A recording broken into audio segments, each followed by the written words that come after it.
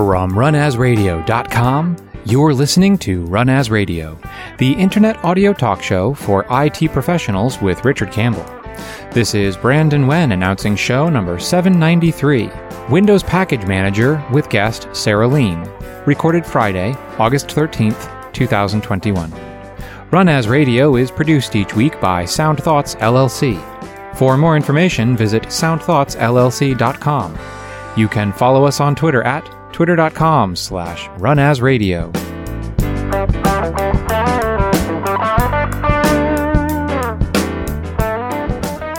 Thank you, Brandon. This is Richard Campbell. Thanks for listening to Run As Radio. My guest today is Sarah Lean, who's had a diverse career that spans more than 15 years.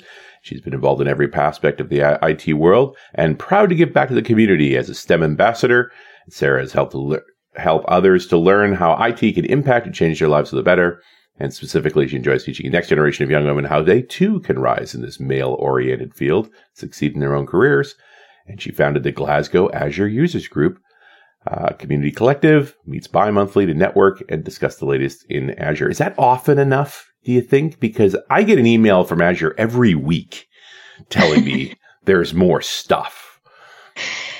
We chose the bi-monthly user group because there was a lot of user groups at the time happening in Glasgow, and we didn't want to have everybody trying to go out 5 nights a week because people have kids and work and stuff like that. So we went with the bi-monthly cadence, which seems to work quite well. Pandemic's obviously thrown a big spanner in the works for all of that. So we've been doing virtual meetups, which have been mixed. But yeah, the bi-monthly seems to work for us, and it gives me a bit of a break every month or so that I don't have to find speakers. That's a whole other thing, isn't it? But I got to think, are you talking about doing in person again? Like that to me is a really interesting challenge. When is it appropriate? So we've actually taken a summer break, just to give everybody a chance to enjoy some of the restrictions that have been eased here in Scotland, and just enjoy some family time and stuff like that. We're tentatively talking about coming back in October, but we're going to wait and see what happens. Like at the moment, I think we've got pretty much zero restrictions other than you have to wear a mask in Scotland. So indoors, I presume. Yes, indoors. So we're pretty much at a state where we could run the user group. It's just whether people are happy to attend in person is going to be the big thing that we need to figure out. Yeah, and I think everybody's comfort level is different too. I suspect we're going to be in this hybrid mode where some folks are going to want to come in, granted wearing masks, and some folks are going to stay home. It's interesting, just an interesting challenge. I have gone out with some of the local user group leads, and that's been a talking point. It's just like, I would like to present in person. Are people willing to come? Like, I don't know the answer to that, but goodness knows we're doing enough Teams and Zoom calls. I know. I think in Scotland, we're doing pretty well with the vaccine, but not everybody's had their double jab yet. So I think that's going to be a massive factor if whether we're at a position in October where the majority of people who want the jag are jagged. That might give people comfort level. Certainly, personally, for me, being double jagged has given me a bit more of a comfort level to go out and about. I agree. And the terminology in Scotland is lovely too. But now, I mean, I'm West Coast Canada. This is a very Scottish part of Canada too, right? Yep. Like we have very Scottish names for things. It was the Scots that came out here because it's rugged terrain and, wet. And it's very familiar, honestly. It doesn't mean I'm not going to giggle a little bit. Yeah. Windows Package Manager shipped. It actually shipped a few months ago, although we only talked about last year. Mm-hmm. Have you been working with it? I mean, I've always wrestled with how many package managers do we need? Yep. So I think the team announced it way back in May 2020, and then version 1 came out in July 2021. It is a pandemic baby, isn't it? Absolutely. And I think I never really noticed it when it was very first announced. I thought, okay, it's an interesting topic, because my allegiance was with chocolatey. I'm going to be honest here with you. Yeah, you and me both, right? Rob Reynolds is lovely. We've had him on the .NET Rock Show a bunch of times. Like, this was just part of my suite of automated deployment. So it's a great question. Yeah, because there's a couple of guys who work for the team actually based in Scotland, so I'm in the same kind of community with them, so it was always my allegiance was to Chocolatey. Mm-hmm. And when Windows Package Manager first came out, it wasn't quite ready, I don't think, to necessarily compete. Right. I'm not sure if that's the right word with Chocolatey, but it's certainly getting to a level of maturity now that's making it very interesting. And I have switched over to using it completely to install stuff on laptops and machines and stuff like that. So yeah, I've been doing a lot of work, been working with the product team and the product group are behind it. So it's interesting, definitely interesting where they're going with it. So why do you have any sense of why they would make this rather than just use Chocolatey? Like, it's a mature product. Like, again, so why did we need another one? I think it's about giving people that native Windows choice, right, to be honest. At the moment, with Windows Package Manager, you do have to install it separately. But the end goal is to have it built into Windows. So the minute you fire up Windows, you'll be able to type in winget, which is the command you use in a command line, and it'll just be there, and you won't have to have that install. So just built into Windows, able to go. And I think that's potentially the market they're trying to achieve, for that ease of use for everybody, for the non-techies, for the techies, so that you don't have to go off and grab another bit of script, or you don't have to grab something from the Windows Store and then install it to kickstart your build. Right. Get a browser to install a browser. Same kind of problem. Like I need an installer to get my installer to do installs. Yes. But right now I still have to go to the store. Yes. Or do I go to the store, or do I just go to GitHub? You can do it a couple of ways. So I prefer going straight to GitHub, going into releases and then downloading it and installing it that way. And that's frictionless. It's really easy to do. You don't have to sign up for any insider previews or anything like that. You could build the client yourself. You could take the source code because it's open source, build it yourself if that's what you want. I'm not a developer, so that's out of my reach. Right.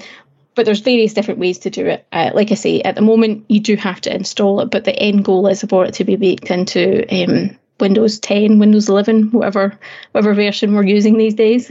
Right. Well, yeah, I've had that whole other conversation. I thought we already were at the last version of Windows. Wait, what have you done? Okay. I'm not that unhappy about the situation. It's just, okay, a new version of Windows. And I wonder if it won't just be part of Windows 11. That wouldn't surprise me at all. And it's a CLI product, just for folks who haven't dealt with this before. Am I right? There's no GUIs here. No, there's no GUI. You have to use it through the command line. But to be honest, I didn't read the documentation before using it and found it quite intuitive. So it's definitely frictionless in terms of that. It's very easy commands, like you type in winget space search, and then you can type in the product name. So really intuitive to get started. You would then change that to winget install and then the package name to install it. So nothing that's overly complex if you're not familiar with a command line interface. It's really quite easy to use. And how do we get packages in there? Like, how do we know these are safe things to install? Just doing a search like that. Like, what's our protection here? Yeah, so where it gets its source of these packages from is a community repository, which is based on GitHub. Now, the team have built in some packages themselves, obviously, to get the repository started, but it's an open source community repository. So people can submit packages into that. I've done that. I know a few other people have done. The team are working through making it, when you submit something, when you package up something and then submit it into that repository, the team do go through some checks to make sure that it's legit, etc., and pull that together. They've got a process, they've got some automation happening inside the GitHub repo to do all of that. If you're obviously not comfortable using the community repository, I'm sure there'll be some organizations that don't want to use that. There is the option to change the source. That's something that's coming in the next couple of versions. It's definitely on the roadmap for the team to change that. So you will be able to change the source eventually to something that you're more comfortable with. So you can host your own repository or point it to somewhere different. You definitely see that sort of, I'm going to build up my own app store, essentially, for this company of the versions that we want to deploy. Even though this is not something any user I expect to ever operate, but at least we have a common place for vetted versions, and then and pull things in that way. I mean, that is always the fear, right? Is that if I look at the current set of ransomware exploits, it's rarely the target that's being attacked. It's a side vector. If they could somehow hijack a package inside of the package manager so that it was deploying every time someone called, that is terrifying to me. I think the community repository doesn't store the package itself. What it does is it looks towards the source. So say, for example, you take Microsoft Power Tools, wherever Power Tools resides in, I think it's GitHub these days, that's where the package gets downloaded from, the original source. So it'd be the same for, say, a Jabra product, be the same for an Adobe product or Camtasia, all of those kind of good stuff. It's from their repository type thing. Yeah. So it's basically saving you from having to open up your browser, type in, find Microsoft that place. So it's a common repository pointing to all those sorts of things. So it's not going to be the package manager gets hacked. It's going to be the various companies that own these packages getting hacked. And again, it's all this interesting aspect of what's the safe way to go about this? Like, how do we get confidence for any of these things? Yep, absolutely. This is an ongoing conversation and certainly an interesting problem. The main thing here is just making it easy to automate an install, right? What's your preferred suite? I mean, I know you said chocolatey, but that's not the only tool you need. Like, is Windows Package Manager the beginning end everything you need to do a base install on a machine now? I probably am not a great use case for that, because at Microsoft we use like Autopilot and stuff like that, so I can fire in the operating system onto my laptop, put in my username and password, and everything kind of sets itself up for me. And then I use Windows Package Manager or Chocolatey to put all the extra bits on. Right. It's been a while since I built laptops for corporations and things like that. That's when I use my SCCM knowledge, although I think it's called something different now. Configuration Endpoint Manager, I think they're calling it these days. We didn't have enough vowels in the old System Center names, and so they said, we could let's put endpoint on everything. So it depends. There's lots of options now, obviously, depending on whether you're domain joined, non-domain joined, if you're registered devices, all that kind of good stuff. But I think the Windows Package Manager just gives you that extra, availability to do something different. And being that it's a command line tool, you probably could do some automations for builds if you're wanting to do that and pull things down instead of having them stored in a repository. And then I know sometimes with Configuration Manager, it was a bit clunky where you had to store the files on your server, then download them to laptops or get them from Commons. So Windows Package Manager kind of helps you avoid having to do all that downloading and transferring of files, because it's pointing to the source of your install file. Where is this relate? I mean, as soon as I start thinking about Configuration Manager, I start thinking about Intune too. It's just like another tool in that suite. Or that's the one I think have they just plain renamed that Endpoint Manager now? I think. I can't keep track. There's too many names. I can't keep track. Too many names. But what's its role relative to Package Manager? I'm not entirely sure there's much support or much use cases at the moment for Intune and Windows Package Manager. Obviously, I think some of the community are looking at how they can do that, how they can, use it and do their builds and things like that, virtual desktops, all that kind of good stuff. But I know that the team are thinking about the IT pros, the sysadmins, my favourite audience. They have made like group policy objects. I think there's a group policy template and stuff like that. So you could turn off Windows Package Manager on your corporate machines and things like that. So they are thinking about that IT pro audience. I think we have to give them a bit of leeway at the moment because they are still a fledgling product. It's only been out there for a year. So they've only got group policies at the moment. Once they get into potentially the Intune world and make their templates available for there. But if that's something that you're using, then definitely feed that back to us, because we can add that onto the roadmap and get it voted up and stuff like that. Yeah, and I'm just thinking, like, if I have a power user who starts going down this path, well, they're going to you're going to get a UAC pop on trying to install WinGet in the first place. So if we've given them privilege, well, here you go. Yeah. But if we haven't, then they're not going to get that far. But I got to think by the time they're putting WinGet automatically into Windows, you should be able to lock that down as much as you want to. In fact, it should always be, I would always think it would be a UAC acceleration, because that's also an attack vector. Hey, let's use the built-in installer to deploy our malware. Awesome. Yes, that's definitely something that we want to avoid happening for sure. But it's that interesting battle of I want this to be convenient, reliable, and so forth, but I also want it to be safe. Although again, I just don't see why an end user would bother with a CLI installer. They would go to the website and go get the regular package and do it the traditional way. This is about me wanting automation, right? To do Absolutely. I think about Boxstarter and Chocolatey and NuGet together as a way to sort of assemble software back in the day. But I may just be showing my age there, that's just not the way they do things anymore. One of the interesting features, I think, about Windows Package Manager, it has an import and export command built into it. So if you love the configuration of your laptop, what you can do is export that into a file that you can then copy onto your new laptop if it's time for a refresh or if you're looking to rebuild. And then you can take that file and import it back into the other laptop or the new laptop or PC.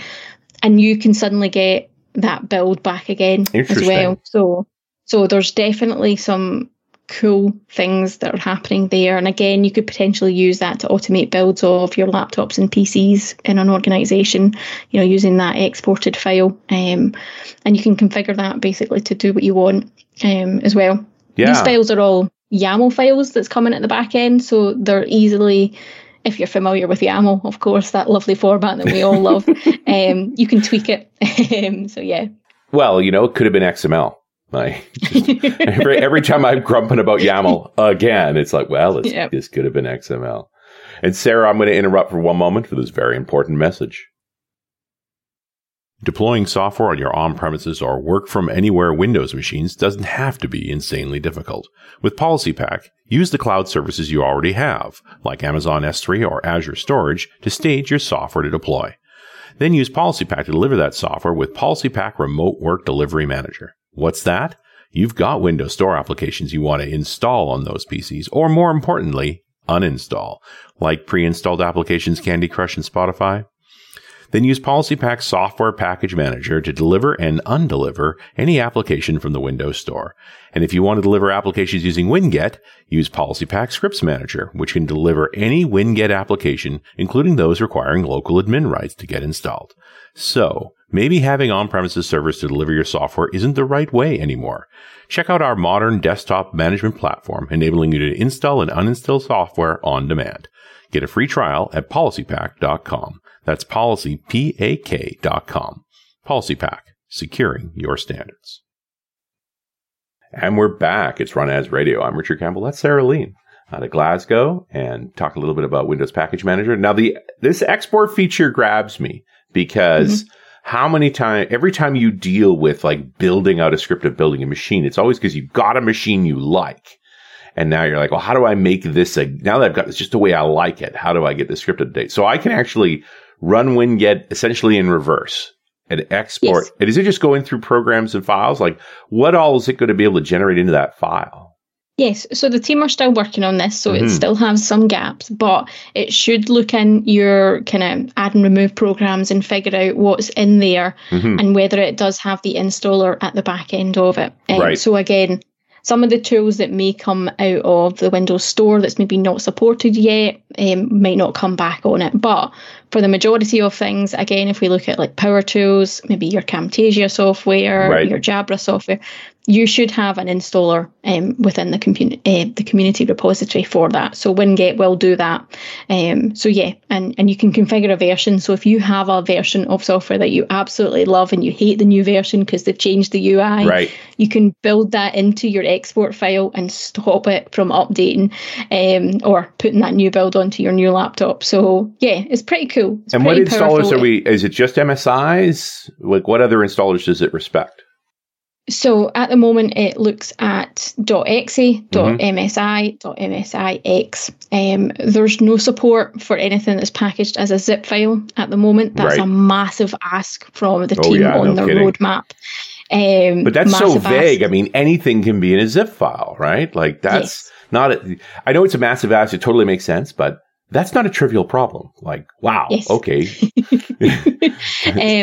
Yeah, because there's a few tools that are missing at the moment that a lot of people have asked for. Mm-hmm. So if you even just think about the Microsoft tools, so AZ Copy is actually a .zip file if you went to go and install that manually. Right. So that's not within Windows Package Manager. And then Mark Russinovich pointed out the sys internals tools are all packaged as zip files, and if they were to support zip, then it would be an interesting one. Yep. So the team are trying to figure that out. At the moment, it's a massive ask from them, and obviously they've got an ideal sponsor there in Mark. Well, look, if Lord Russinovich wishes something, I'm pretty sure I know how that's going to go. So. Yeah, it's something that we're all hoping for, but I know the team are having some challenges around trying to make that. This is also a good problem. Like if people's reaction to your tool is, could you get it to do this, please? Yes. Because the alternative is meh, and that's not good. Right? Yes. So, asking more of a tool is actually really good news. And you're right, stuff like AZ Copy and sys internals, like those are sort of first installs on a lot of machines. We kind of want those things in place. Although, if I wanted to be difficult about this, and it was really, and I wanted to get going on this right now, it's like you would redo the packaging, which you could do. Mm-hmm. Although I still can't do custom repository, so I couldn't build this up myself yet. Yeah, so there's definitely lots and lots of scope and lots of questions being asked of the product team, which, as you said, is a really good thing. Yeah. Because the community's engaged, they're getting good feedback as well. So, If you have some feedback for the team, the best place to go is the GitHub repository where they're running everything from. So there's lots of issues. You can upvote issues, you can upvote features, you can see the roadmap, you can see Mark's question about supporting zip installs. There's a lot of things that you can action as a community member as well to help guide where the team are going with this product. Well, and IT people need to hang out on GitHub more often. Period. Yes. I think it's just more and more I'm seeing folks using private repositories for their organization. So they're sharing scripts between the team, maintaining them, versioning them, like all that love. But there are really good tools here for you to use. And these issues, I'm looking at what are we at? 350 issues on Winget CLI at this moment, where this show publishes a few weeks from now. And some of these are people just asking questions, like they're not really, this is a bug, need a feature and so forth, but it's a kind of they're trying to understand the product. And so often you see them answered and then closed. So it's I don't think they should use this for tech support, but it's what happens. And the team seems pretty responsive. Yeah. I think it's, like you say, it shouldn't necessarily been used as tech support, but it's showing the product team where the gaps are, even in the documentation. So I'm trying to help them with pieces of that as well. But yeah, it's great for them to find out as they grow where their holes are in the product, where their holes are in the documentation, and just seeing how the community are reacting to the product. So it's a best place at the moment, I think, for them to do all of this. But yeah, and I don't know that you would get, like, if you build up a culture that uses issues to really discuss the direction of the product, because it's where the devs are working anyway. Like, this is the best case scenario. Why go to an external tool? Because you're all going to end up back here anyway, right? But yeah, this is these questions like, how do I add packages? Like, this feels like tech support, but it also says to the team, they want to add packages. Like that's cool, right? And when we interact like this, like I've come to appreciate most dev teams, they like being able to look at an issue and see all the people piling on it saying, I got that problem. I've got that. We have +1 for me. Like, not that I think +1s are great messages, but still, when a lot of folks sign on to something, it makes life a lot easier to prioritize. How often are these guys pushing out builds these days? Have you seen, like, I'm just thinking about in terms of if you come up with a real coherent idea, how soon you'd actually see it running in Winget? They were pushing quite quick, but I think given that it's summer holidays for a lot of the world at the moment, things may have slowed down a little bit. But yeah, they were pushing quite quickly. And I've seen a few early releases as well to bug bash them and things like that. So there are a lot of things going on in the background, but like everything else, it's kind of slowed down with that end of FY, beginning of FY in Microsoft. Yeah, sure. And also just like Northern Hemisphere folks, don't do a lot of work in July and August. Like, that's a slower time. Southern Hemisphere folks are hunkering down, pretending it's winter. We won't tease them too much. I know there's a bunch of listeners in Australia and New Zealand, and it's good to tease those Southern. It's funny. The Southern Hemisphere is the same size as the Northern Hemisphere. It's strange. I don't know how that worked out. But yeah, the other side of is there an insider's build? Can you get like beyond? I see the stable build, and I've got that installed, and I've been playing with that. But is there a channel for the sort of experimental as they're tinkering with new features? Yeah, so you can actually set your Winget or Windows Package Manager settings. I think you have to type in Winget settings, and that's editing a YAML file, if I remember correctly, Richard. And you can enable experimental features, so you can get some of those pushed down to you as well. I'm in that limbo of I also have some insider builds from the team, and I also have experimental features turned on my machine. Oh yeah, so you're in voodoo land. You've got a unique version all to yourself. Like, what could go wrong for you? I know. That's what happens when you get too engaged in a product. It's like, oh. So I remember getting into the early pre-beta builds of Edge. I think I had to actually blow that machine and rebuild it to get rid of all the weird Edge icons I had for a while there. Yep. Like, for better, been there. Yeah, you know what I'm talking about. Like, it's fun to experiment with this stuff, but it just in terms of thinking about being able to give people personalized builds. Like, that's what excites me about the export part, is that somebody, if somebody gets their machine configured just the way they like, with all the versions they like and so forth, for me to be able to run a script to take a snap of essentially of the configuration of that machine and say, okay, now we can move this, not just the corporate template, but that also speaks to extracting policy settings, personalization. Like, there's more to pull. This is just apps, right? And app, yes. Not only the apps, but app versions. Yes. Right? Absolutely. Those two things together. So there's still going to be some fidgeting with building on enough tool to really be able to get someone back to a given configuration, but that's okay. This is a nice built-in tool for all of that. Yeah, it gets you to a good starting place. And I think when you think about some of the tools that we use nowadays, like Edge the settings can be sunk up somewhere and then sunk back down, and even Visual Studio Code, you can sync that and how your settings are. So we're getting to a stage where once you put the operating system on, once you put the packages on, everything just comes down if you put your username and password in, which is so much fun because you don't have to find out where those settings were and what theme I had installed. Yeah, the phone vendors got this done first. So I think it's part of we're seeing users expect this. Hey, when I buy a new iPhone or a new Android phone and I plug in my credentials, the phone says, leave me alone. And a while later, it's my phone. So how do we upgrade a PC or switch into a new laptop or replace a machine?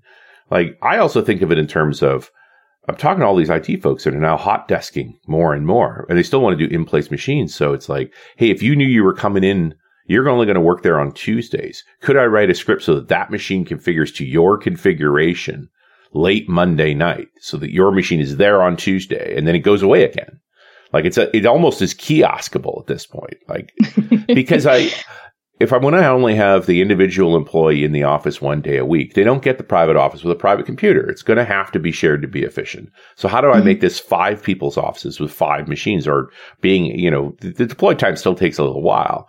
But if you could tell me in advance, I'm going to give you office such and such for tomorrow, I bet you I could get that machine set and it would feel like your machine.